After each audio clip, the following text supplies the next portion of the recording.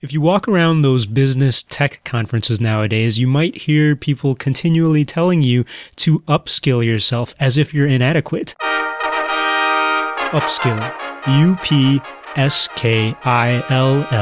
Upskill. I was hanging out with my colleague the other day, and she told me, hey, have you heard this word being used a lot? Upskill? Why are they saying that? It really annoys the bananas out of me. And I'm just summarizing what she said. She doesn't talk like that. That's the gist of it, though. When she said that to me, I was like, oh, yeah, I get what you're saying. Because you know what? I have heard the word upskill being used in different contexts, specifically in the context of tech startups and coding people and people who are making a lot of money being in the tech scene. They and that industry has used the word upskill. And so it has that same flavor of the people who say synergy a lot, or who might say utilize instead of the word use, or they say skill sets instead of just skills. It falls under that category of words for me a little bit. So that category might be called pompous, but no, that's a very big simplification. I think it has that flavor of tech people who want to sound cool. And if you want to upskill, you know, they use that word as a particular language of speaking to other people in that industry. What does upskill mean? It's kind of a portmanteau, a combination of existing common words, a mixture of upgrade and skill, upskill. And it means to upgrade your skills. And the cool thing is, if you Google it, Google has this feature where if you Google words in their dictionary, it tells you the popularity or prevalence of the word in books and printed media over time. And so you can look up the word upskill in Google, and it shows you that upskill is not used by anybody in printed media until about 1980. So this is a very new word. So we have yet to annoy populations with this word. It's got such a future ahead of it. But the other cool thing is that upskill can have some freedom in its usage.